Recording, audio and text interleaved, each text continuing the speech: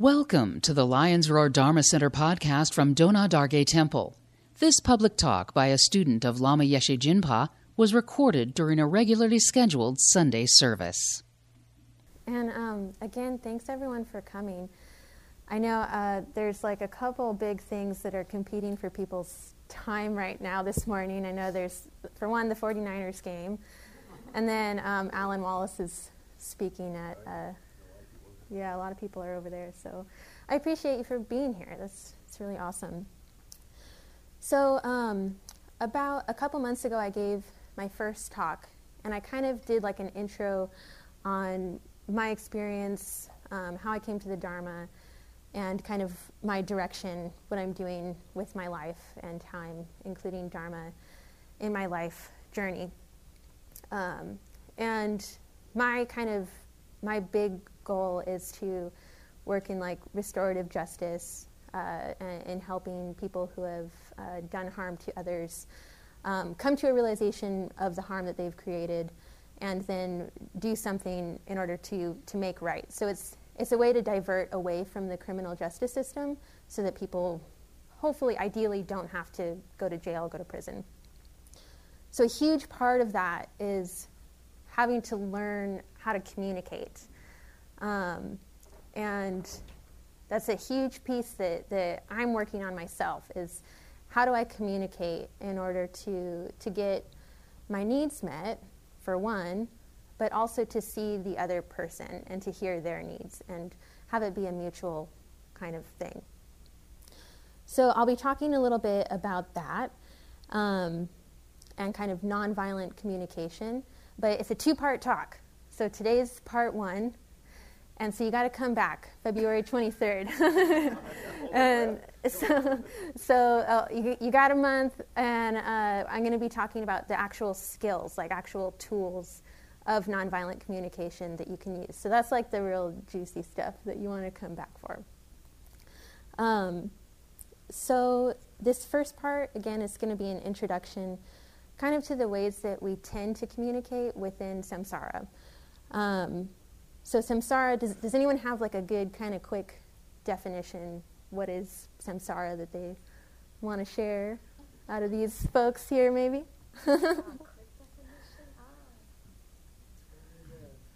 Yeah, so Marie was kind of going like this, like, it's where we live. It's like the world of suffering and experiencing suffering. So I'm going to be talking about the tendencies of how we communicate within samsara, and then also how to apply Dharma when thinking about our communication patterns.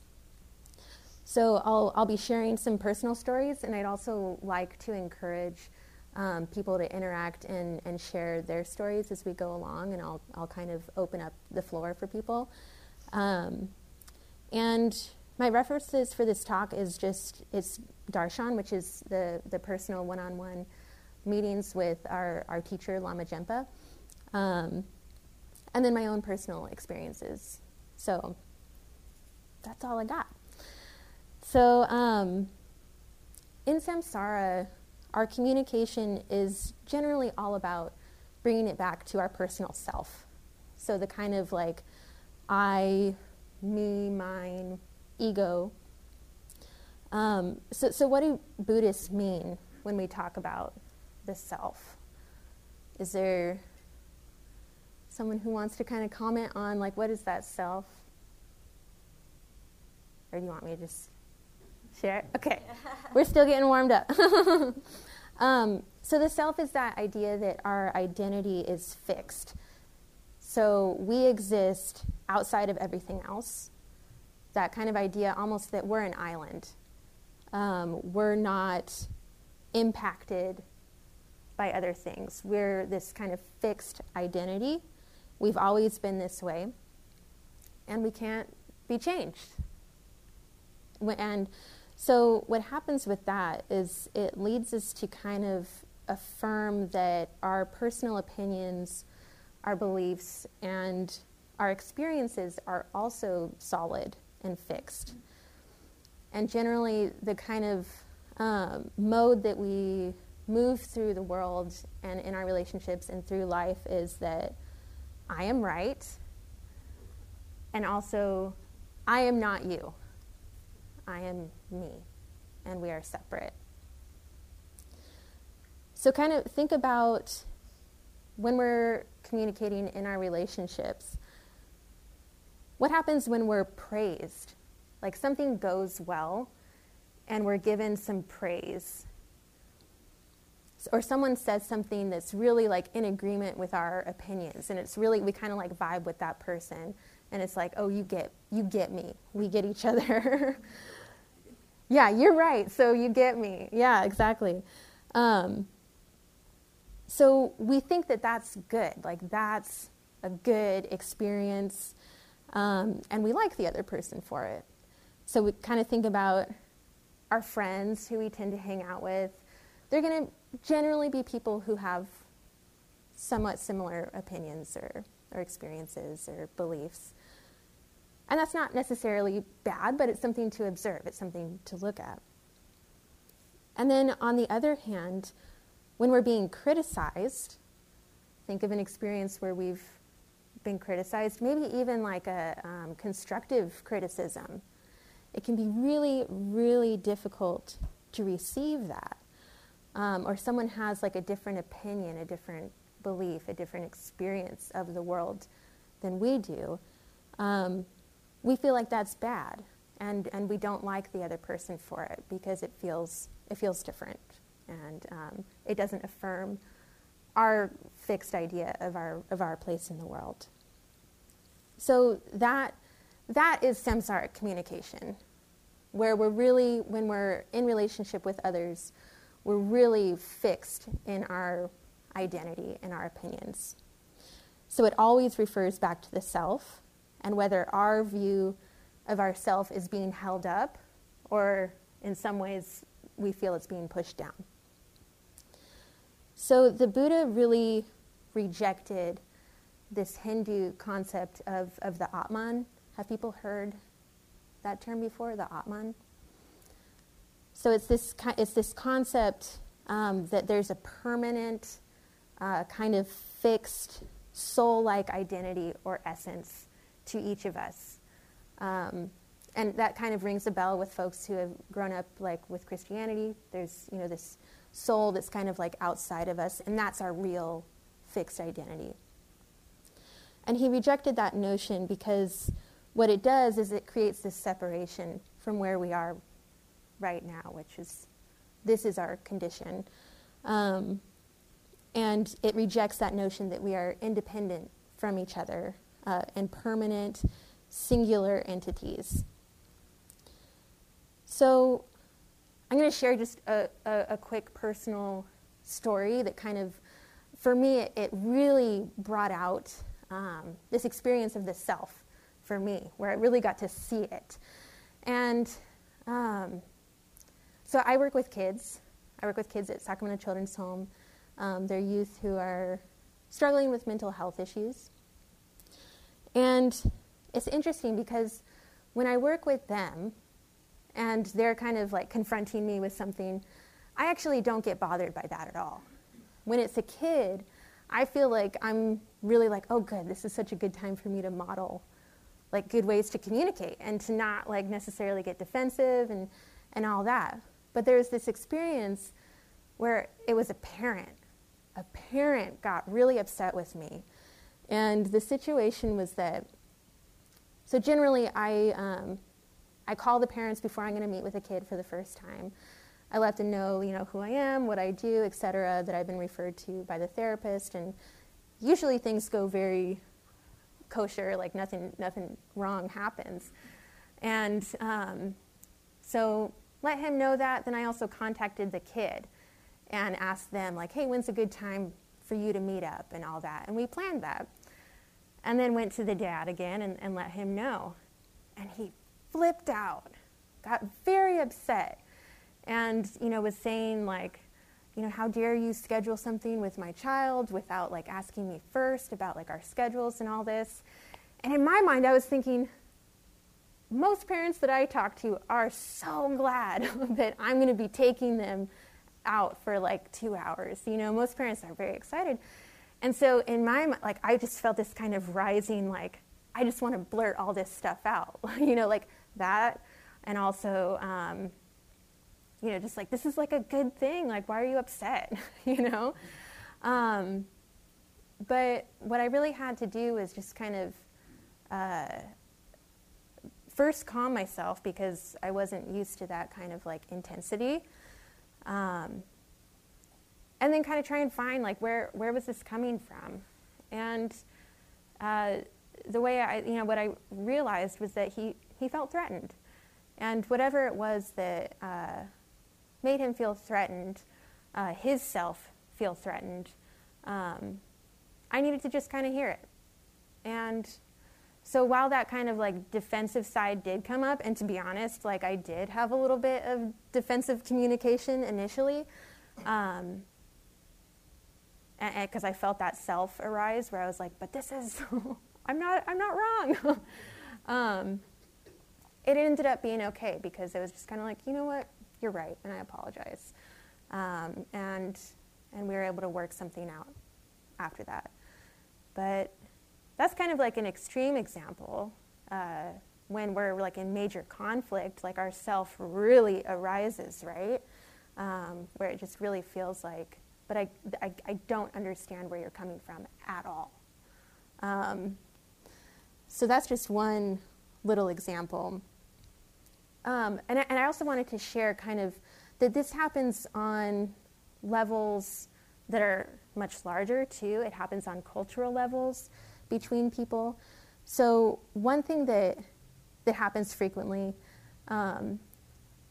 is the kind of like have you heard the term microaggressions? So microaggressions between people of different races. So oftentimes white folks feel really threatened by mentions of racism. And white people feel really upset when people call them out for racist behavior. So there's this little micro insult example that I found that I thought was interesting. So an Asian American professor is asked where she is from. And when she replied, Kansas, her student responds with, no, seriously, what country are you from? Suggesting that she was not born in the U.S. So this is kind of one of those situations where it feels like it could feel like from the perspective of the student, this might not actually be intended as racist or racialized, but how it's received by the person on the other end could certainly be felt as racialized. And if that professor responded kind of informing the student, you know what, this feels like a kind of undertone of racism, there's a chance that student might respond very defensively and say, no, I'm just wondering where you're from. And so this is kind of one of those moments where the reference point of the person receiving that microaggression is very different from the reference point of the person who's causing that harm. And so when we're called out for that kind of behavior, it's not that we're bad people. I think a lot of people who are called out for that kind of behavior don't intend to do harm. But we have to kind of just hear it from the point of the person who's receiving that harm in order to begin to understand each other's positions in the world and how they're very different. So I think that's just another example that I feel is really important to bring up and talk about. Any questions so far? Any comments? To me, that's people. Communication is not what you say; it's what people hear. That's what you're saying. Yeah. It's what they hear. It's not what you say. You think you're communicating, you're not there. Right. You can see from their point. Yeah, it looks like Dirk's got a comment, question.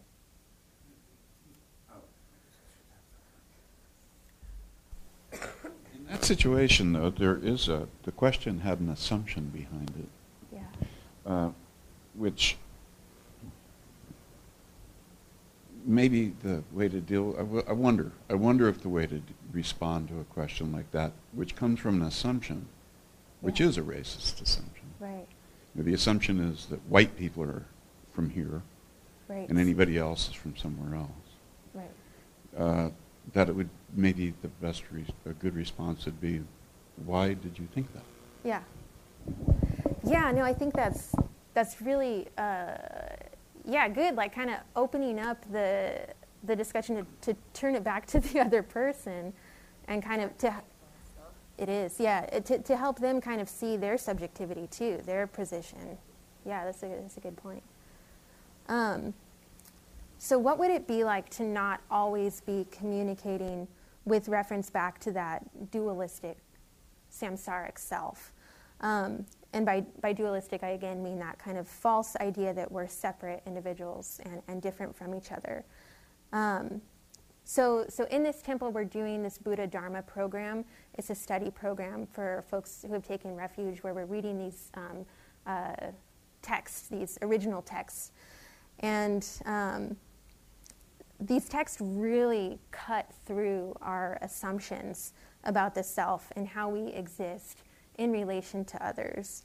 So Nagarjuna, Tsongkhapa, Candrakirti, and others, they all expose this emptiness of the self, that it doesn't inherently exist. And what they mean by inherent existence is that assumption that we all have, that we are those solid, singular entities, that we go through the world kind of feeling like we're the center of everything, that we're the center of the universe, the subject of the universe even, and that all of the people and creatures are objects within that universe.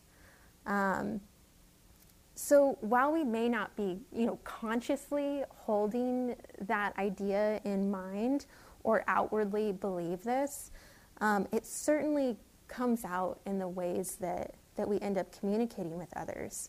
So, our needs, our opinions, our beliefs, they're always central to the samsaric way that we communicate. And, obviously we can see pretty blatant examples of how that type of communication and how that way of going through the world has really caused incredible harm. We think about things like the Me Too movement, even climate change. These things really come back to this fixed sense of self, that we're, everything else is just objects in our world. So how does this change? How can we bring a change with this? When we begin communicating with the knowledge of the interdependence of all phenomena. And how does this change our reference point? So the Buddha taught that we are interdependent, that we are not separate from each other and from the world that we live in.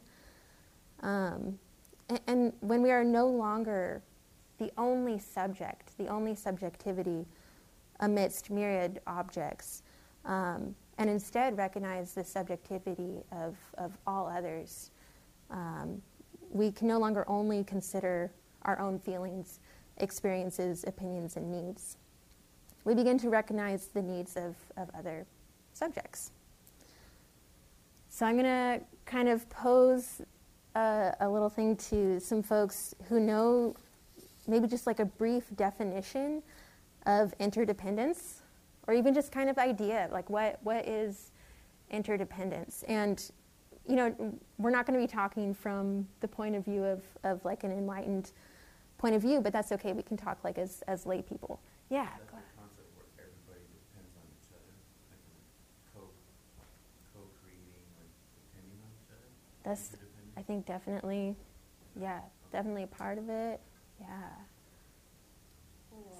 By cause and effect, all of our actions have ripple effects that affect others in myriad ways. Yeah. We may not even realize. So cause and effect, all of our actions have impact on each other and on the world. Yeah, back there. I'd say it's the middle ground between full independence and then codependence. Okay. Yeah. So like if I'm doing like the whole concept of just being like the I, right? Like you mentioned I'm if I'm just doing something here, interdependent would mean that it's still affecting, right? Yeah. It's not just affecting me. Right. It's not just me. I'm moving through a world that, you know, we're all impacting each other. Yeah. So Lama explained that interdependence is actually, it's incredibly simple, but due to our conditioning, it's really difficult for us to understand. And in our last darshan appointment, he illustrated this for me he just reached out his hand, and we touched fingers, and he told me that's the definition of interdependence. We're each having our own private experience of what that physical action does, and yet we can only experience it through the touch of two subjects' hands meeting in the middle. So we're all having our own private experience, but our private experience is dependent on our interaction with others. Does that make sense? Yeah. It's pretty beautiful. Yeah, go ahead. And then so all that ties into how we communicate. Oh, thank you. So all that ties into how we communicate with each other? Like Yeah. there's multiple forms of communication? So when we're communicating, we're contacting each other's privacy. We're contacting each other's private experiences. So when I was talking about that self kind of arising, when we're communicating, we're able to get towards that personal experience of another subject. And it can be very intimate, right? I mean, I'm sure people have had the experience of when you've had a great experience of being able to communicate with someone, and you really feel like maybe you got somewhere with this person, and that thing of like, oh, I really understand what this person meant. And you kind of feel seen, right? And the other person feels seen. And that's a little bit what it is being able to contact each other's private internal experiences. And particularly when we're in conflict, we really want to shield that private experience even more. And this limits the possibility for that contact, for that communication and that connection. So in part 2 of the talk in February, I'm going to be sharing some of the principles of nonviolent communication, such as active listening, affective statements, and really the details of how those work and how to practice those in your daily life. And those are really good starting points for helping us remove some of those barriers to intimacy when we're communicating through conflict. So we can take these methods a step further and recognize that also through our training in meditation, which I think is it's really the foundation to begin kind of taking apart this idea of the self. We can further this and the study of meditation to really sense and experience the interdependence with others. And then from there, we can really reduce our infatuation with ourselves and while we're communicating, and particularly in conflict when that self arises. So you have to come back for more for those skills. This is just a little teaser, but I really wanted to open up the floor, and first maybe ask for some questions, comments, and complaints, as Lama likes to say. So let's put it out there. Questions? Roberto.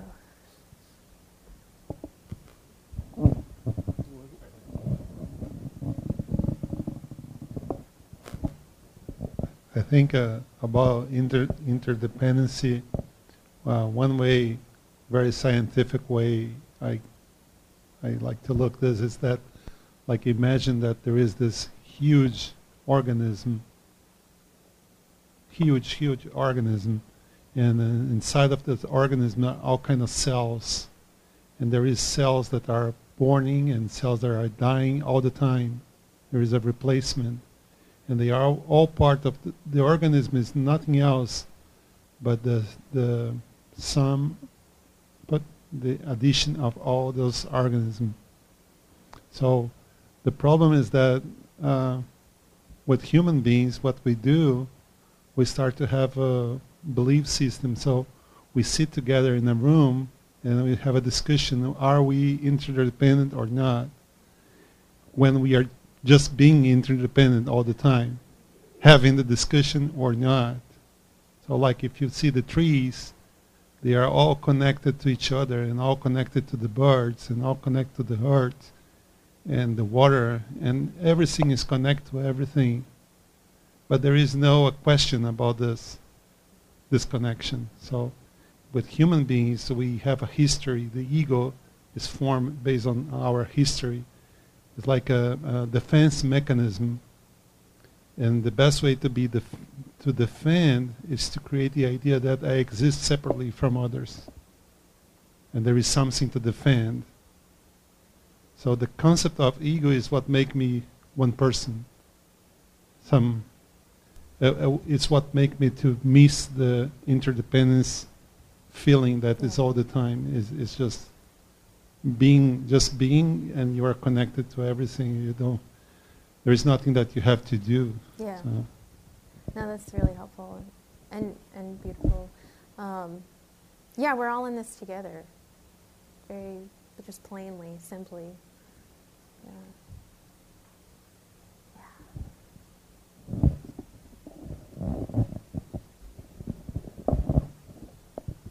I feel like the ego helps you experience the self. Like, if you use it as a tool, when you're trying to get into the inner workings of yourself, or how you think, like your identity, or like, what you believe, right? Experiences. I feel like you could use the ego to see who you are, what you are, as a tool. Yeah, I don't think you're wrong. And so the whole concept of, that the self is empty of inherent existence, there's the other factor of that, but it does exist conventionally. Right. So on an ultimate level, it doesn't exist. But on a conventional level, it does. And that's why those things like experiences of racial bias or experiences of gender differences, those are very real impacts, and they can't be ignored, right? And they can also help us see how to communicate with each other and what maybe we're missing. So, yeah, I agree with you that this is what we have in this life to work with conventionally. Absolutely. Yeah, thanks. Elizabeth.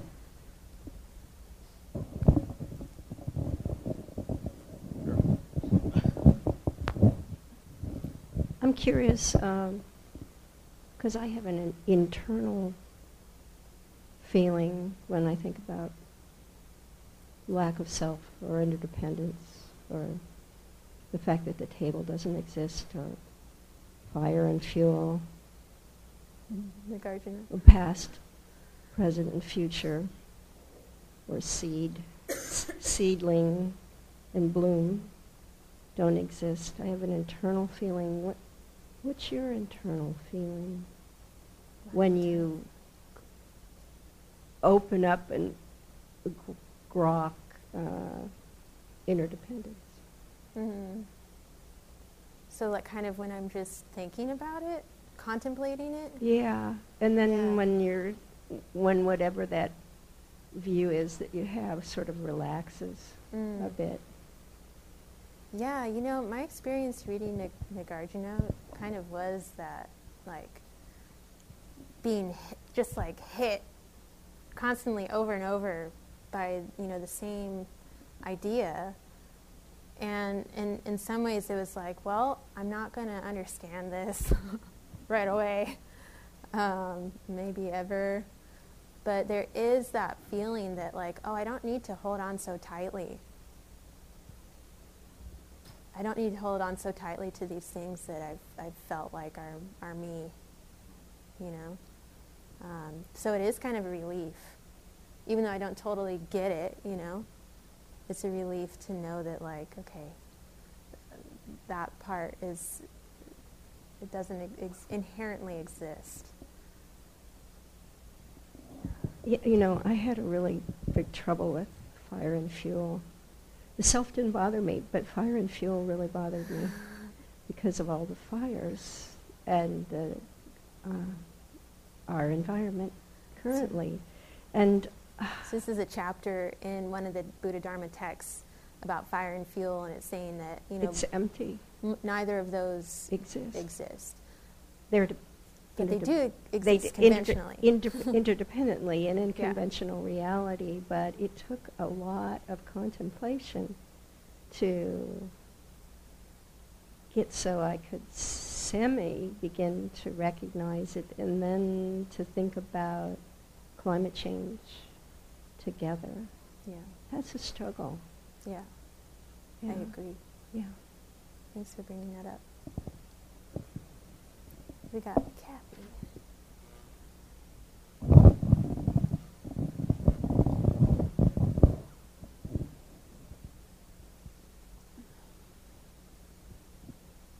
Part of when I go into working with people, I've learned through motivation and through working with Lama is, what is my motivation? And a lot of times, once I stop and think about that, it helps to let my ego go. This is not about me. This is about the tools that I have to either help someone else or to bring an awareness to them or answer a question that they might have. And, you know, Elizabeth, that's really interesting about fire and fuel, because I think about that a lot. And I suffer because I see all those pictures. The animals, and they're burned. And But Dr. Wallace talked about how the earth was here based on some scientific evidence way before man was here. And these phenomenons have been going on, and it healed itself. Then man came, and because we were given this intelligence, we developed a lot of things that create this. So I'm just wondering if this is a war going on between man and this nature that's happening, that's always been happening much before man got here, but this is somehow, we have to look at it as a learning tool and not so much sadness, even though there is sadness. I mean, there's a lot of sadness when you see people losing their homes and their animals, and, you know, things are going to change for them, and that's hard. I don't know. That's kind of how I look at it, because I suffer when I see that. It's terrible. And that's why the Dharma is such medicine for this time, because it's really teaching us how to deal with that kind of separation that we feel that's false, and that's creating these really horrendous conditions. Yeah.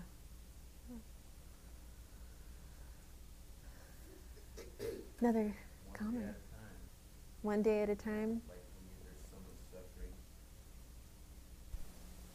Like when there's so much suffering going on, you know, in your life or in the world, right, or even right in front of you, just go within, just take it one day at a time, and that's how I do it. Sometimes it could get you really emotional, bring you to tears, where you feel like you can't even go on with your day or can't even go to work, go outside your house. I just find the time to just breathe, meditate, and go within, and then I'm able to summon up the strength, to like go out and just do my regular things that I need to do. Yeah, thanks for sharing. Yeah. Yeah, our shamatha meditation is so wildly important.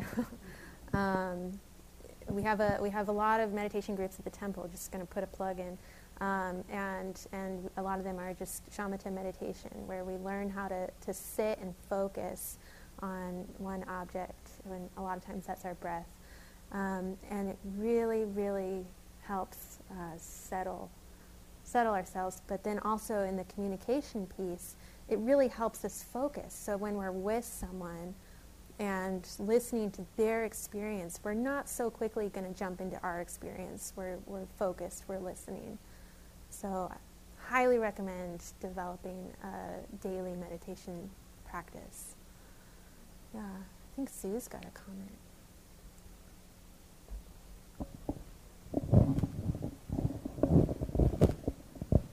Thank you.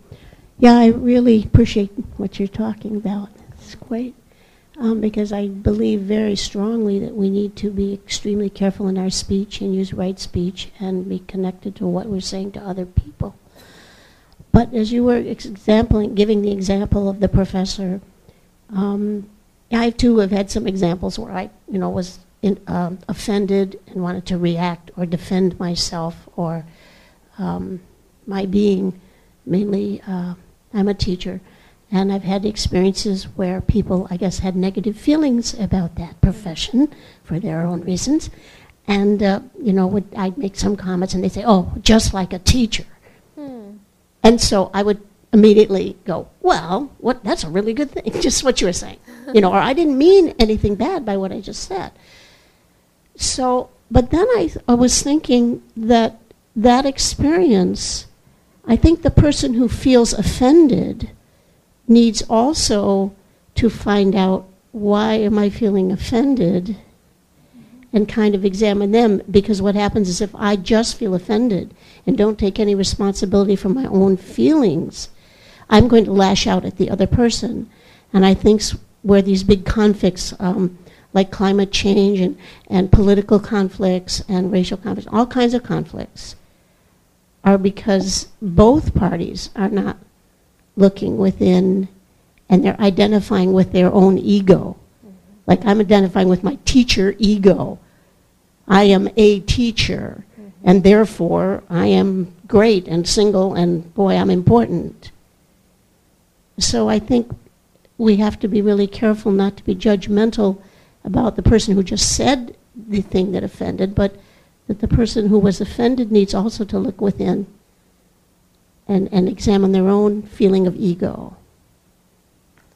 Yeah, I don't disagree with you. I mean, I think that that practice of looking at these things that we really strongly identify is going to be really helpful for everyone. Yeah, definitely. Something like that happened during the first Paris Accords for the climate change, where both sides were at an impasse and they took a break. And then one of the lead negotiators took a break at Thich Nhat Hanh's retreat place in France and brought back some of what we were talking about, of seeing the other person as having, they came from other conditions which caused them to have that viewpoint. Instead of attacking them, seeing what we all have in common. And because of taking that attitude during the negotiations, they came up with an accord because both sides weren't attacking each other. Yeah, we'll be talking about some of those skills. How to hear each other. All right, well, any more comments? Maybe we can take one more.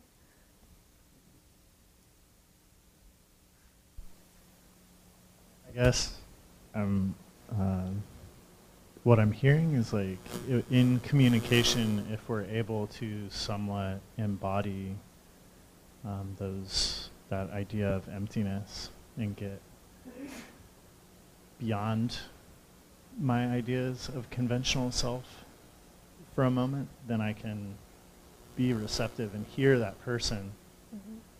But I wouldn't have to, I would also not want to necessarily like drop No. the sense of an individual I or conventional self, because that's what gives me the sense of how to draw appropriate boundaries. Mm-hmm. Yeah, it's complicated. We have to hold both those truths in mind, the conventional and the ultimate. Because, you're right. Like, having that conventional self helps us stay safe. And also, Lama says a lot, we're not doormats. We're not just going to, whatever the person on the other side is saying, we're not just going to be like, oh, okay, everything that you say we'll just go with. Like, that's not correct either. But we need to find a way to communicate our needs and hear the other people's needs in a way that's, go ahead, Patty. Does that make sense? Sorry, I kind of stumbled around it, but yeah, okay. I'm not sure if this is, I get confused, but I think Lama sometimes talks about the two rails.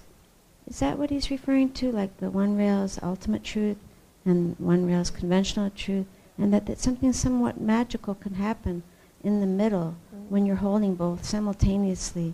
Like there's room, like if we're receptive to the other person without defending strongly the I, that we're like this I is kind of being worn away by all kinds of experiences, and we're actually grateful for the one that challenges that very, because then we can have opportunity to look who is experiencing this right now. Especially arises when things are, really difficult. It's fairly vivid. What? Yeah. So, but then in the middle of those two, when sometimes, not for me, I don't have any realization of this, but I know he talks about those two rails. Does that make sense? Yeah, I think so. Thank you for sharing. That makes a lot of sense. Okay, one more comment, and then we're going to take a break. The main importance, and I really agree, Patty, that he talks about that a lot, and the idea that there are two rails. There's our conventional self and our non-conventional self. And I think the pitfall is forgetting that this is not the ultimate. And I think as long as you really, really focus on the fact this is not the ultimate. Yes, my ego self right now can help me with things, but this is not the answer. And I think there's where the crux of it is. Holding both. Yeah. Remembering the ultimate is the ultimate, not what I experience at this point. All right. Thanks so much, everyone, for participating. It really was a great discussion. So let's take a 7-minute break and then come back for a meditation. So see you in 7 minutes.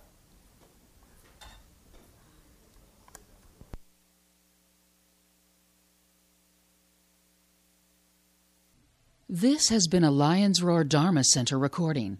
For more information, visit lionsroardharmacenter.org.